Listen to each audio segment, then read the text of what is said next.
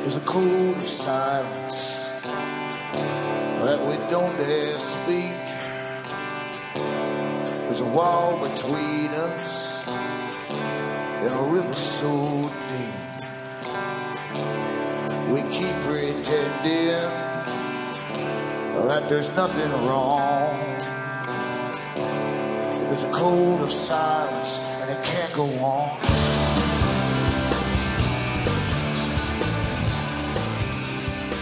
Hi folks, I'm Alan Watt and this is Cutting Through the Matrix on September the 5th, 2013. For newcomers, I advise you to make good use of the website cuttingthroughthematrix.com. There's lots of audios for free download.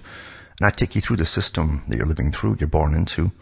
It's a complete system, actually very well worked out. And it should be too, because it's been on the go for an awful long time, well over 100 years in fact. And you'll find that the big private foundations, the big money boys, set themselves up a long time ago, at the height of the British Empire even, and they were based in London, the city of London, and they set up private organizations which would be a parallel government, the real government, in fact, the ones that controlled all the cash, and that's where the money lies. So they set up foundations, tax-free, tax-exempt foundations, to basically give themselves lots of cash to use for think tanks. And with these think tanks to advise with policies for every country across the world, for and other social policies, including military and so on and so on. And they're still on the go today, these private organizations. Some of them sound very official, like the Royal Institute for International Affairs, which is a private organization. And its American counterpart, the CFR, that's a member of the same organization to take over the same kind of world empire for globalism. And they're incredibly powerful indeed. They also hire thousands of NGOs, non-governmental organizations. In fact, they found them and set them up. And they lobby governments for all the changes that you're hearing about today, constantly advocating these changes to suit the boys at the top. So help yourself to the website. Remember too that you can help me take along here by getting the books and discs at cuttingthroughthematrix.com. That's all there is to I have for sale. And you can help me take along by donating too. And to do so, go into the website, as I say, cuttingthroughthematrix.com. You can also get on the sites listed there. On that particular site, you'll see a whole bunch of sites. You'll find they all carry the audios for free download. They all carry transcripts in English for print up in many of the talks I've given over the years. And you can get transcripts in other languages if you go into alanwattsentinel.eu.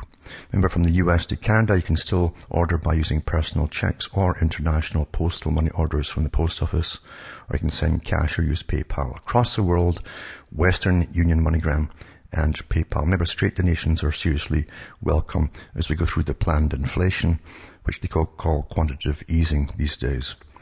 So we're living through a script, and that's what folk don't understand as a script. And remember, I've mentioned so many times in the past that Professor Carroll Quigley, who was at one time the historian for the Council on Foreign Relations, this private group, of course, they push their own members into governments as well and the high bureaucratic positions. He was a historian for them, and he said basically they've been behind all the wars in the last 100 years, and maybe even further back under different names.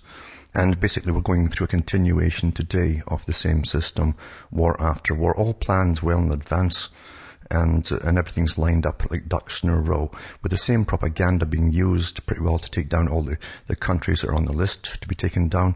And of course you've got to remember the PNAC group back in the 90s published that the countries they wanted to be taken out, and Obama simply continuing the same agenda in his particular reign, as they call it. So we're living through a script, and even the social changes you're experiencing today are all planned again by the private foundations and implemented through all the front men that they have in government and outside of government. So we're living through their script, and most folk don't quite get that as their script. Their plan too, to not just bring in a global government, but also to bring in an authorized, controlled society across the whole planet. That's a big undertaking that has to be finished this century, because this is what they call, in their own terms, in their own language, the century of change.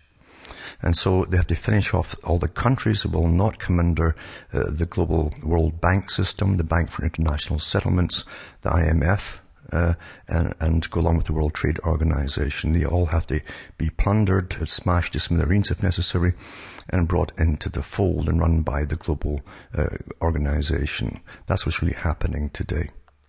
And most folk at the bottom haven't a clue because they're caught up in the day-to-day problems that they encounter with deindustrialization. Jobs all being given to China, for instance, as they have been for the last 25 or 30 years almost, all through a treaties drawn up again by the CFR, Royal Institute of International Affairs, and they created the World Trade Organization as well, privately run.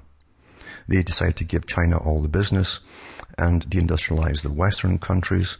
And, of course, now they're dealing with all the problems of unemployment, etc., etc., etc. So everything's completely interrelated to do with these private organizations. The governments never listen to the general public. They never listen to the public. When they don't get what they want, they go back for the vote on whatever it happens to be, whether it's to join the European Union. In some countries, they did it 5 times in a row. And just using marketing skills, they find out who's not voting, why they're not voting, how can they sway them to vote, etc., etc.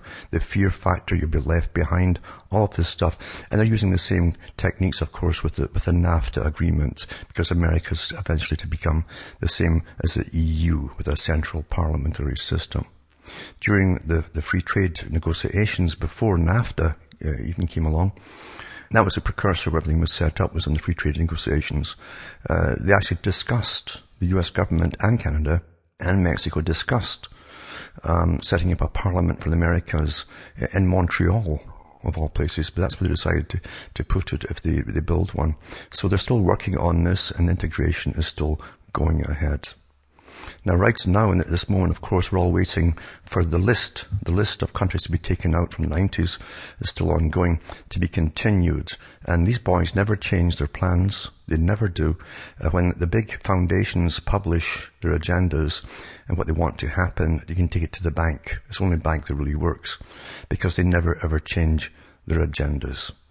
Now, tonight, I'll put up a couple of links to do, and all the articles I'll mention, mind you, I'll put up tonight at cuttingthroughthematrix.com after the broadcast. But it was back in 2007, for instance, that General Wesley Clark was at the Commonwealth Club of California, and I'll put the link up for that too, and I'll put also a little video clip up with it as well, where he discusses this. He said that there was a policy group, the Project for a New American Century. He said that they're going to destroy the governments of 7 countries within 5 years of each other. It says there actually has been more than 7 countries where the military coup have failed, and then there have been military interventions. So, in other words, they bring in first what we call color revolutions, where they put in students from all over the world to go and protest within countries that want to take down or foment revolution. If that doesn't work, then they get their armed mercenaries in afterwards, like it's happening in Syria right now. So he discusses all of this on the videos. You can listen to him. And there's 2 videos of him talking about it. I'll put them both up tonight for those who want to see it. But America really is the big stick in the world, as we know, because after the Cold War, supposedly, it'll be the only country left with the kind of power to finish off the global agenda. We'll touch on that when we come back from this break.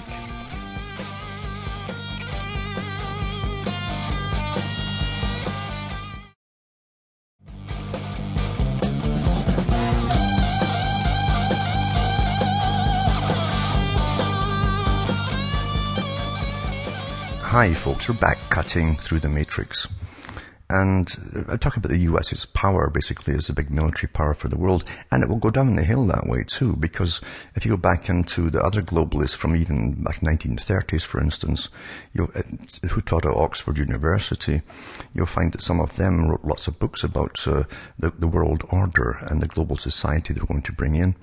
And they talked about the US taking over from Britain as the big stick on the world, military-wise, that is too. It's pretty well happened, and you'll find that they actually talked about the US eventually failing, and how they would get pushed back at 1 or 2 points, and then rally forth again. That's the standard what happens in empires, and they seem to be winning again, but the first time they start to lose anything at all is really a sign of the way out. It might take another 50 years for that to happen. But of course that's the big plan too, as we go into a global society. By that time the US will have forced the world into it, or those who run the US or control the US. But here's from the Jerusalem Post right now to do with the Syria and so on. But it says the AIPAC-backed letter by Senators Ben Cardin from Maryland and Susan Collins from Maine begins by labeling Palestinian unilateral efforts at the United Nations unacceptable. So Palestine, as you know, is getting no recognition from anybody, but they managed to get a little foot in the door when they lobbied at the United Nations themselves. And most people don't really care about the Palestinians because they're kept out of the news as much as possible. But AIPAC is the American Israel Public Affairs Committee. It's the most powerful lobbying group, according to Wikipedia, in the country. And Britain's got one too, their own form of it. So have other countries as well. Very powerful. But it says here that this letter by Cardin and Susan Collins was actually backed by AIPAC itself, you see, so they're spokespeople for them. And there's a dilemma that the US has, because within the US you have the powerful lobby group that's there for another country, not for the US. So whose interests really are being served here when another country is being used to go to war to finish off strategies this will basically benefit a different country altogether? Anyway, it says the letter garnered more than 60 signatures according to AIPAC. The other letter, which was more than 200 Giant Street supporters from around the country, lobbied during visits to Capitol Hill Tuesday, and opens by calling on Obama to reiterate his commitment to both Israel's security and a two-state solution during his 2-day visit, which begins Wednesday. So it's essential for you to reaffirm on your upcoming trip that finding a pathway to peace remains a priority for your administration, but at the same time that they're all wanting them to go to war with Syria on their behalf. I'll put this up tonight for those who want to read it themselves. And also, as I've said already, that's one article on AIPAC. Another one says AIPAC says they support the US strike on Syria. So influential US pro-Israel groups remain quiet on the topic to avoid being seen as rooting for the United States to go to war. And this is from, again, Jerusalem Post, and it says, 3 influential pro-Israel groups urged US lawmakers Tuesday to authorize President Obama to launch an attack on Syria, signaling a stepped-up lobbying effort for American military action. The statements made by the American Israel Public Affairs Committee, the Anti-Defamation League, and the Republican Jewish Coalition represented the group's most public show of support for US military action since the August 21st attack near Damascus, in which Syria's government is accused of using chemical weapons to kill more than 1,400 people. During the past 2 weeks, the groups have been unusually quiet as the Obama administration sought to build a case for limited strikes against Syrian President Bashar Assad's government. Supporters of the groups and government sources acknowledged that the groups had made it known that they supported US action, but the sources say the groups generally want the debate to focus on US national security rather than how a decision to attack Syria might help Israel. In other words, they want the US to take all the blame for their benefit, really. And I'll put this up today as well. So it isn't straightforward, as you well know. Nothing really is. And you have, within the US, a big, powerful military industrial complex, but you also have people from other countries, or who see another country as their own, and not the US so much, and they're using that too for their own interests. Also, this article too is from the Times of Israel. As Congress begins the debate in the US military involvement in Syria, Israel's ambassador to Washington, Michael Oren, released Israel's first official position statement on the subject Tuesday night. At a subsequent event, he dismissed those critics who argue that the US should not retaliate for the Assad regime's use of chemical weapons because it would put Israel in danger. Shortly after the Senate Foreign Relations Committee concluded a lengthy session debating the approval of a retaliatory strike, Oren released an official statement which he said that Israel agrees with President Obama that the use of chemical weapons is a heinous act. Well, they all do that when they're not using themselves, for which the Assad regime must be held accountable and for which there must be international consequences. Israel further agrees with the president that the use of chemical weapons promotes the proliferation of weapons of mass destruction. We have heard that before, and encourages governments who would choose to build nuclear arms, they're meaning Iran, because they want Iran to be taken out too. And then New York Times airbrushes details of the hawkish Israeli stance on Syria after AIPAC pressure.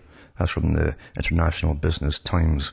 This is a powerful Israel lobby group in Washington accused of encouraging self-censorship of Syria reprisal report.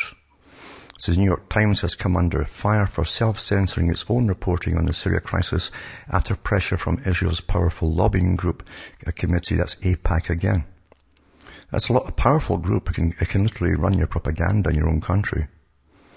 It says the newspaper ran a news story on the 2nd of September outlining President Obama's efforts to secure congressional backing for military interventions in Syria and position on the possibility of unlimited airstrikes. The report detailed the president's meeting with influential senators and members of Congress and with committees including the Senate Armed Forces Committee and the Senate Select Committee on Intelligence before moving on to AIPAC and its agenda. It quoted one unidentified administration official who described AIPAC as the 800-pound gorilla in the room. Don't you think the people themselves, everybody should get a vote if you're going to be involved in a war? But you don't, do you? But when you have these powerful lobby groups, they can make or break any senator or congressman. What can you do about that? There's a conflict here.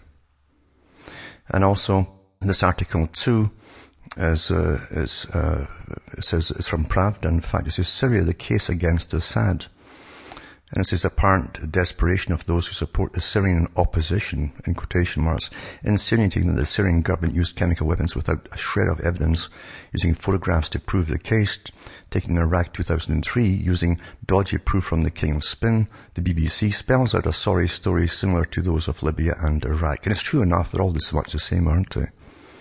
And it's not a bad article too. It goes through some of the history of this that everybody's forgetting about too, because you're always caught up in the now, and that's what the media tries to do. They don't want you to think back and put things together.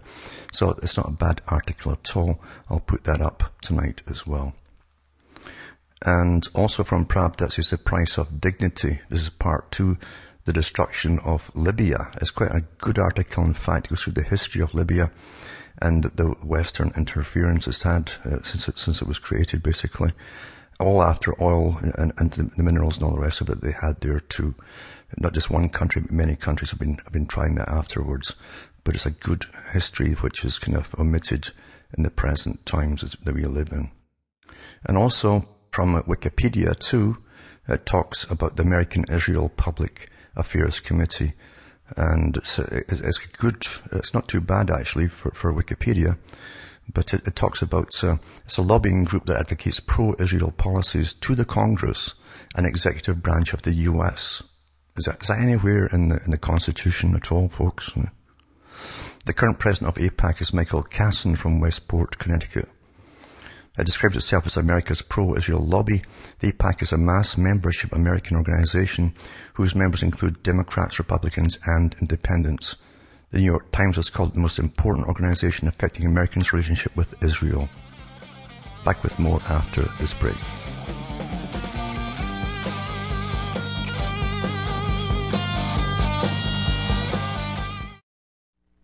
You're listening to the Republic Broadcasting Network. Because you can handle the truth.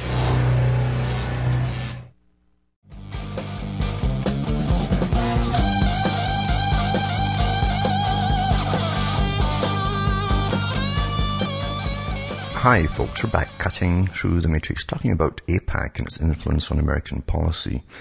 And from Wikipedia it says that it's a mass membership American organization whose members include Democrats, Republicans, and Independents.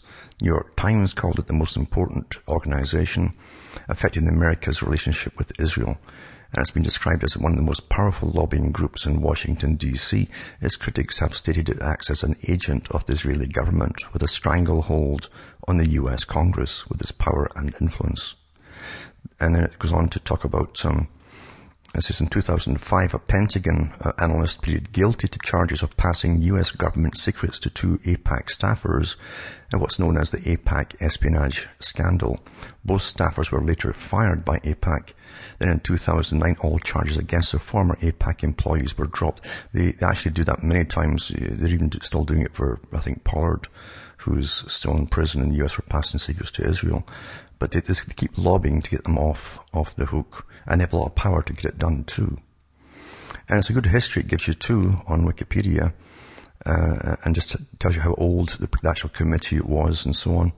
But it goes into its aims and activities, and how they actually can make or break, as I say, congressmen, because everyone's dependent on donations. And it says here, the Washington Post states that AIPAC's website, which details how members of Congress voted on AIPAC's key issues, and the AIPAC Insider, a glossy periodical that handicaps close political races, are scrutinized by thousands of potential donors. Pro-Israel interests have contributed by $56.8 million in individuals, groups and soft money donations to the federal candidates and party committees since 1990, according to the Nonpartisan Center for Responsive Politics. Between 2000 and 2004 elections, the 50 members of AIPAC's board donated an average of $72,000 each to campaigns and political action committees. So they can really make and break that, and actually says, or Democrats or Republicans who are running for Congress. And it mentions that in this article as well. So there's definitely a conflict within the US. I think the world's aware of it too. And definitely this is all going along with these wars with Israel's policies as well, because they had the same articles of countries to be taken out when George Bush Jr. was tallied with the PNAC group then as well. Also, the article tonight, I'll put up tonight too, is called The Syrian War That You're Not Being Told. As I said before, that's a YouTube one, and you can hear how old this agenda is. Also, from Global Research in Canada, it says Greater Israel, the Zionist Plan for the Middle East. And it's by Michael Chusodowski. And it says it's called the infamous Oded Yinon Plan. And this is what they call it. This is the following document pertaining to the formation of Greater Israel constitutes the cornerstone of powerful Zionist factions within the current Netanyahu government, the Likud party, as well as within the Israeli military and intelligence establishment. According to the founding father of Zionism, who was Theodor Herzl, the area of the Jewish state stretches from the Brook of Egypt to the Euphrates.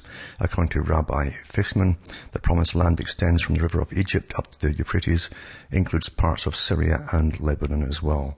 And that has been mentioned that by different leaders of Israel over the years. So that's another thing to keep in mind with all these wars that are going on.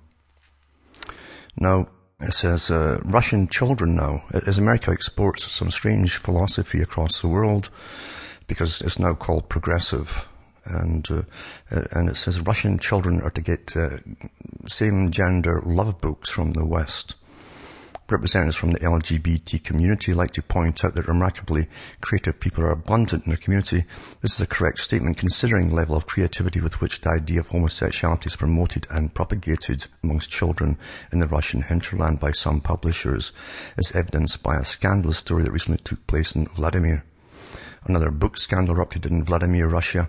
Local ombudsman for children, Gennady Pokarchev, came across a children's literature of a very specific nature in a local bookstore.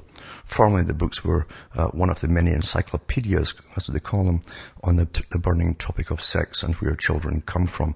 If you go through the history, by the way, of the printing press and the various revolutions throughout Europe, they all had lots of ties to today, in fact.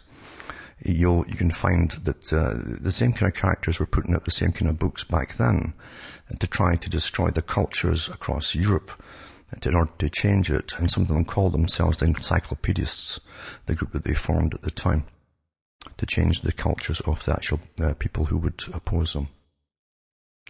Also, as we go through this nonsense of war, which also covers a lot of things that are happening domestically and to other countries across the world, because it hides a lot of things that are going on right now. But it says Israel has a missile test amid the fear of Syria escalation. Israel carried out a joint missile test with the US and the Med amid heightened tension over possible Western military strikes in Syria. It came as the US Congress prepared for its first public hearing on a possible military response to alleged chemical weapons in Syria. Earlier, the UN confirmed that more than 2 million Syrians were now refugees from the 30-month conflict. More Syrians were now displaced than in any other nationality, it said. And a senior Israeli defense official confirmed to the BBC that a missile had been fired Tuesday to test its defense systems. It says, too, it was fired towards the direction of Syria, in fact, as well. You couldn't really get the saber rattling going as much as is going on right now by the ones who want it all to happen. Eh? And as things are going on across the world too, don't forget that you're involved. And this is the whole thing too, as governments trying to... In fact, I don't like the name the governments use when they want to go to war. It's like Britain has decided, or the US has decided, and so on and so on. No one's ever asked their opinion on anything. The vast majority. That's why they call them the silent majority. You have no say in anything. And in fact, you're kept out of the say as much as possible. You're trained that way, not to participate in having any power at all. Leave it to the experts. Leave it to all the specialists above you. They come out of special wombs, and so on. And you just play yourselves. That's what you're told to do. That's why you get so much entertainment. But we've touched on this particular character many times before because of his shady past, but it says Obama science diplomat advocates population control. And you can guess who it is, of course. But it says the Obama administration has been engaging in science diplomacy, it's called. Very Orwellian again, eh? Science. It's all called science today. Remember that global society wants experts to rule us all. And various government agencies to decide everything about us, even if you can breed in the future or not. I'm not kidding about that. But it's by sending out his top science advisor to visit foreign dignitaries. So exporting, again, it's not just porn and so on, they're exporting from the US, it's also this. It says, but John Holdren again, director of the White House Office of Science and Technology Policy and Obama official engaged in this jet setting, has expressed controversial views about government-imposed population controls. The Guardian reports that Holdren regularly meets with top scientists from other countries such as Brazil, Russia, China and Japan as a new way to go, to reach out to bridge cultural and economic gaps between the US and the rest of the world. Holdren has previously stated that the United States and the rest of the world have too many people. What they really mean is the wrong people, actually, folks. They don't need us all anymore, you see, because they've set up most of the manufacturing for everything in China, for instance. And they don't need the old people anymore, the old style human, because there's no work for most of them. And there's even less work in the future. You know that too. Anyways, went on about the population bomb, and so on and so on.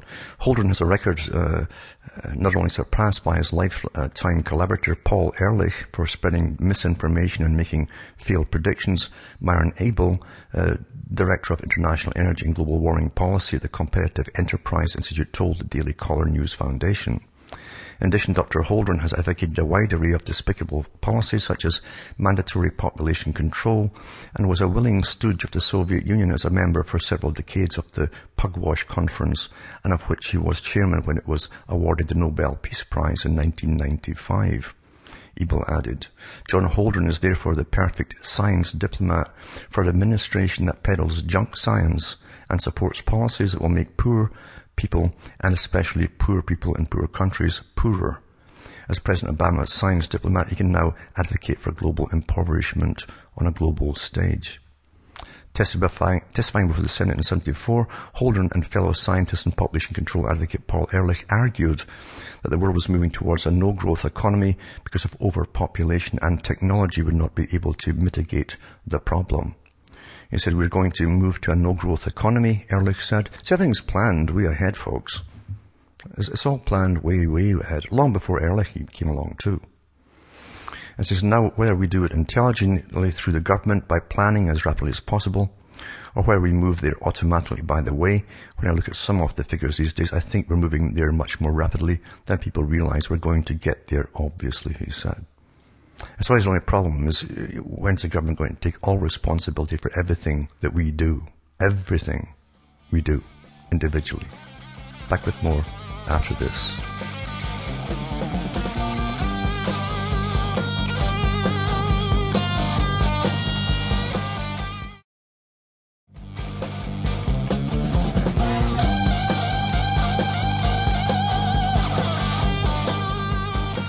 Hi folks, we're back cutting through the matrix, talking about Mr. Holdren and Paul Ehrlich and how it's still going on today. It's a very old agenda, as I say, because 100 years ago, the big boys, the Royal Institute for International Affairs and the Royal Society were talking about the same agenda then, what we'll do after the Industrial Revolution starts to slow down and so on.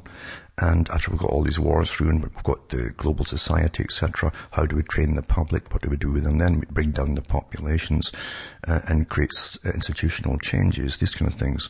Now it says here that one such collaboration between Ehrlich and Holdren was an essay entitled Population and Panaceas, a technological perspective from 1969 that argued man's present technology is inadequate to the task of maintaining the world's burgeoning billions, even under the most optimistic assumptions. Now, the fact is, in most first world countries, the populations have been plummeting. Even the United Nations admits that. And the countries are going along with a policy of mass immigration, not only keep the populations up, but also to bring in a global society. In fact, these wars, by the way, are part of it. Where do you think all these refugees end up going? That's a big part of it, folks. Destroy the existing cultures for a global society. It's all been discussed. And it says Holdren and Ehrlich further argue that technological advancements to increase food supplies would be fruitless until the population growth rate drastically is reduced. No effort to expand the carrying capacity of the earth can keep pace with unbridled population growth, he wrote. That was back then. Holdren was heavily criticized after being tapped by President Obama in 2009 for being an author in a textbook that floated such ideas as forced abortions, putting sterilant in the drinking water, and government-mandated family planning. That's forced abortion and so on, and sterilization.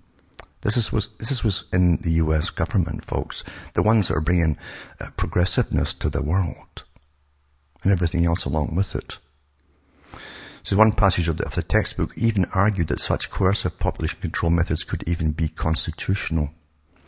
It says, indeed, it has been concluded that compulsory population control laws, even including laws requiring compulsory abortion, could be sustained under the existing constitution if the population crisis becomes sufficiently severe to endanger the society, Holdren and Ehrlich wrote.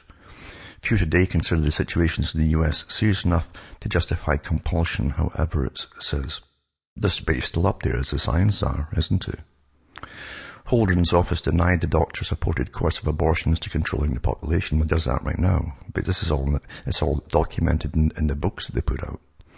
Dr. Holdren has stated flatly that he does not now support and has never supported compulsory abortions. Well, he's a good liar. That's why he's in government. Because it was in his books. And anyway, this is what they put out for you. And these are the guys who are supposedly running the countries. Remember, you don't have countries anymore. That's what Von Rompuy said, the guy who was appointed as the head of the EU Parliament. He says the nation state is obsolete. I read the article on the air at the time. Go into the archive section at cuttingthroughthematrix.com and read it for yourself. See, people they always think, as I say, when you get pushed to go to wars and so on, that you're still a nation. No, you're not. No, you're not. You're run by a small clique, a minority of people. And the whole world's like that now, with an internationalist agenda. It's been like that for 100 years. And so you don't have what you think is your own country with its own customs and so on. That's why they're always changing. You're progressive. You're going through the agenda, folks. And as all this is happening too, and it says a pandemic of pension woes is plaguing the nation. Across the nation, cities and states are watching Detroit's largest ever municipal bankruptcy filing with great trepidation. Use of underfunded retirement promises to public sector workers. That's what you get in a big socialist society, is so many folk working for governments and right down to the bottom, which helped lay Detroit low, could plunge them into a similar and terrifying financial hole. The CNBC.com analysis of more than 120 of the nation's largest state and local pension plans finds they face a wide range of burdens as their aging workforces near retirement. See, they've never had old folks before. You understand that how things are written, people? The population boom, they never had people born before until the 1950s, apparently. And my goodness, we're going to get old one day. Folk apparently never got old before that. A lot of them didn't actually. They were starved to death through, or forced to work 16 hours a day, sort of thing. Anyway, it says, thanks to a patchwork of accounting practices and rosy investment assumptions, it's not even clear just how big a financial hole many states and cities have dug for themselves. That may soon change thanks to new set of government accounting standards that could serve as a nasty wake-up call to states and cities relying on rosy scenarios and head-in-the-sand accounting. What it boils down to is not just in the US. It's the same. Understand we're global. Every country is doing what every other country is doing. Because all get orders from the same internationalists. It's been that way for a long, long time. And they're going to plunder the pensions. And they're going to, actually they've been spending them all along anyway. And they're going to bring us all down into austerity. That's part of the big plan. Austerity, you understand? Where every penny you have will go to basic survival. For food, water, all owned by private internationalists. And it'll go for your energy as well, to the energy corporations. That's where your money's to go. All your extra spending money. There'll be no more extra spending money. And also the major pharmaceutical company wants to block access to clinical trial of data of their drugs because they fear profit loss. That's quite an article actually. But it talks about AbbVie it's called, split off from Abbott Laboratories, maker of Humira, and Intermune, maker of Esbriet, have filed a lawsuit against the European Medicines Agency. Is equivalent to the FDA for Europe, to block access to clinical trial data on the benefits and harms of their drugs, claiming that these vital facts are trade secrets, whose release would harm their profits. It would also harm the people that take them, according to this article. Medical researchers have been denied access to clinical trial information. But then they go into this, it says, of course, when a drug causes cancer, release of clinical data information could potentially harm the profits of the company that makes Humira, a drug that's quickly becoming one of the best-selling drugs in the world, mainly because of the marketing techniques used by AbbVie, and it causes cancer. Here, and it gives you one of their ads to watch if you want to watch it. But it says, the FDA warning label on Humira warns of increased risk of lymphoma and other malignancies, including a rare type of cancer called hepatosplenic T-cell lymphoma that often results in death, along with increased risk of serious infections leading to hospitalization or death, including tuberculosis. It opens you up to tuberculosis infection, bacterial sepsis, invasive fungal infections such as histoplasmosis, and infections due to other opportunistic pathogens. Since the FDA is pretty slow on the uptake of actually putting adverse effects of drugs on their warning labels, this author says, I'll mention that in addition to lymphoma, TB, and other infections, Humira is also linked to the following: leukemia, skin cancers, candidiasis, Kaposi sarcoma, histoplasmosis, cryptosporidium, and says all of which can lead to death. No wonder AbbVie wants to hide their data from their clinical trials. No kidding, eh? And it's true enough, marketing can sell you anything, folks. It can sell you anything, and of course, accept the side effects. And you're supposed to just simply overlook that, one in so many will get something nasty happening. Perhaps that's what your doctor is told, because the American Medical Association was all set up by the Rockefellers, remember, including what the doctors will be taught. And that's still the same today. Also, I mentioned this before, Natural Capital Declaration announces new signatories and supporters as implementation begins. And I read the article the other day on the air to do with the Agenda 21 and how everything's been privatized, etc., to save the world and save the earth, etc. But now the big Rothschild boys, they started up the green banks. For those who don't know about it, look into green banks. It was Rothschild who put it forward, and all the little banks that you see are actually subsidiaries of his own bank, and they're putting natural capital. And it says that the Natural Capital Declaration has announced 2 signatories and 3 new supporters: FMO, First Green Bank, TEEB for Business Coalition, True Cost and Association for Sustainable and Responsible Investments. It's a finance-led initiative committing banks, investors and insurers to integrate natural capital considerations in financial products and services, and launched at the United Nations Conference on Sustainable Development, the Rio Plus 20, in June 2012. Earlier this week, the NCD announced the start of a new roadmap phase, which aims to turn these commitments into reality through a program of work by 4 working groups, each led by a bank. The same boys that run and own and set up the Royal Institute for International Affairs, folks. It's quite something. See, they own the air itself, and you're going to pay for every little bit of pollution, including your CO2 and so on, as they make trillions of bucks off you in the process. To save the earth, of course. What a great con that one is. From Hamish myself from Ontario, Canada, it's good night. May your God or your gods go with you.